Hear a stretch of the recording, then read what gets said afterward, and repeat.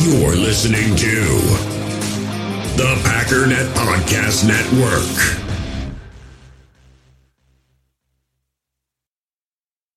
We all have smartphones, and we all know they're pretty amazing, but they also can be amazingly distracting, especially when we're around other people. So US Cellular wants us to reset our relationship with our phones by putting down our phones for $5.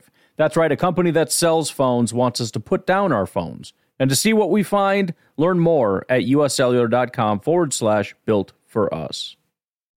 In the hobby, it's not easy being a fan of ripping packs or repacks. We get all hyped up thinking we're going to get some high-value Jordan Love card, but with zero transparency on available cards and hit rates, it's all just a shot in the dark. Until now, introducing slab packs from arenaclub.com, the only repack that provides real value, a complete view on all possible cards, and clear hit rates for each one. Now when I buy slab packs on Arena Club, it finally feels like I know what I'm getting.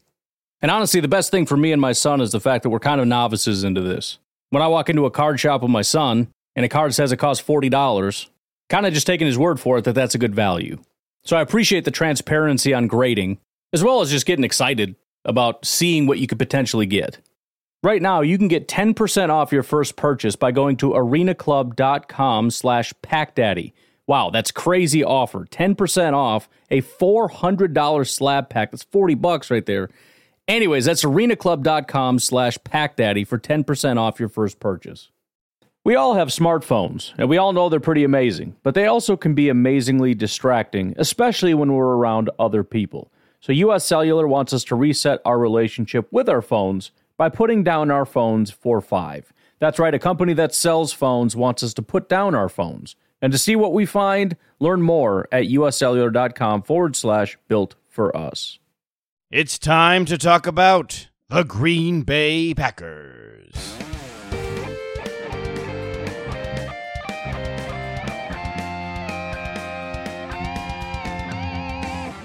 This is your Packers Update, the Daily Cheese, brought to you by Packernet.com and powered by Overtime Media.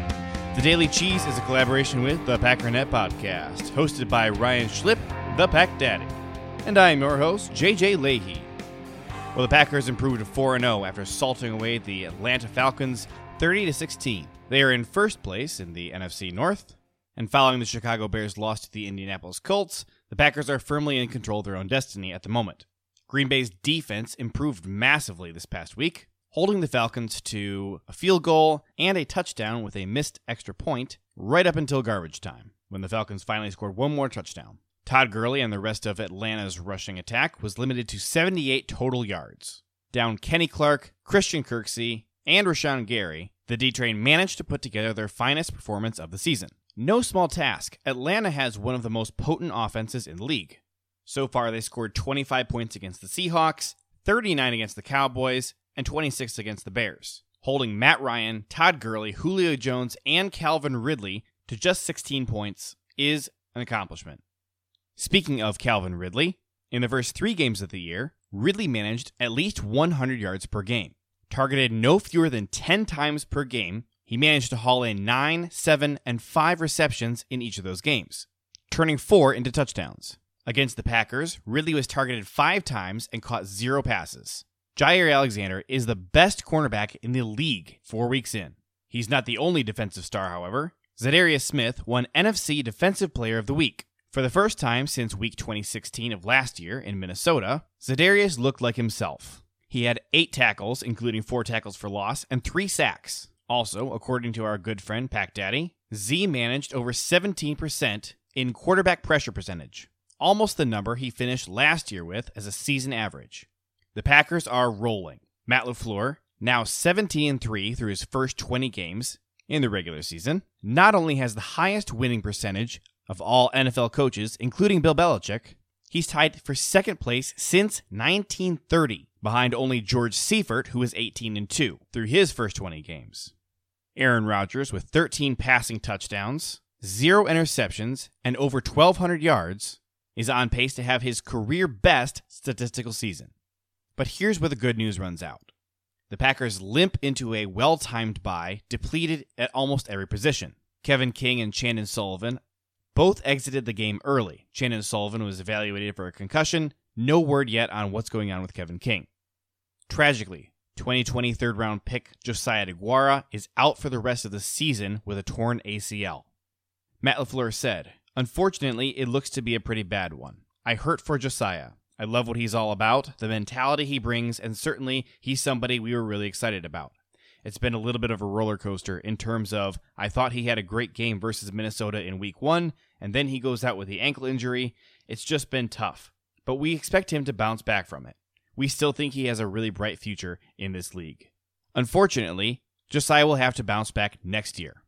The rookie got on Twitter and thanked fans for the support and love he's received, saying, "God has got a plan through it all, and I will come back from this better than before. Go Pack, go." Once he's moved to IR, the Packers will have 3 open spots on their active roster, as well as 2 open spots on the practice squad. This is because the Packers cut wide receiver Reggie Begelton and waived linebacker Curtis Bolton, who was on the physically unable to perform list. Now, Begelton will probably be back on the practice squad. He was promoted to the active roster for 1 game because defensive tackle Billy Wynn and linebacker Scooter Harris used up both of the Packers' elevation spots. Of the 3, the Packers felt the most comfortable risking losing Reggie Begelton to a waiver claim. But after also waiving wide receiver Caleb Scott from the practice squad, that still leaves at least 1 spot on the practice squad and 3 on the active roster. It will be very interesting to see how Goody adds to his roster to prepare for the upcoming 12-game stretch of the regular season. Due to a massive COVID spike in the city of Green Bay and Brown County, the Packers have announced they will not be welcoming fans into the stands at any point in the foreseeable future. Lastly, Snacks Harrison signed with the Seahawks today. He did have a visit scheduled with the Packers this afternoon. He did not end up flying to Wisconsin after all. Although this is disappointing, it's hardly surprising. Snacks has made no secret of the fact that he's not the biggest fan of Green Bay and didn't have any interest in coming up north to play in the frozen tundra. He will spend the next week or 2 on the Seahawks practice squad, familiarizing himself with the scheme and getting into game shape. The Packers and Seahawks do not play each other this regular season, but a playoff meetup feels inevitable. If the Packers play well enough this season, they could force Snacks to have to come play in the frozen north after all. And I don't envy visiting warm state teams in Lambeau in January. That's it for today. For more in-depth analysis and a look at Packers strategy, make sure you're subscribed to the Packernet Podcast, hosted by the Pack Daddy, Ryan Schlip. Keep up on all the Green Bay Packers news by going to Packernet.com and join the Packernet Podcast group on Facebook. My name is JJ Leahy, and this has been The Daily Cheese, your Green Bay Packers news update.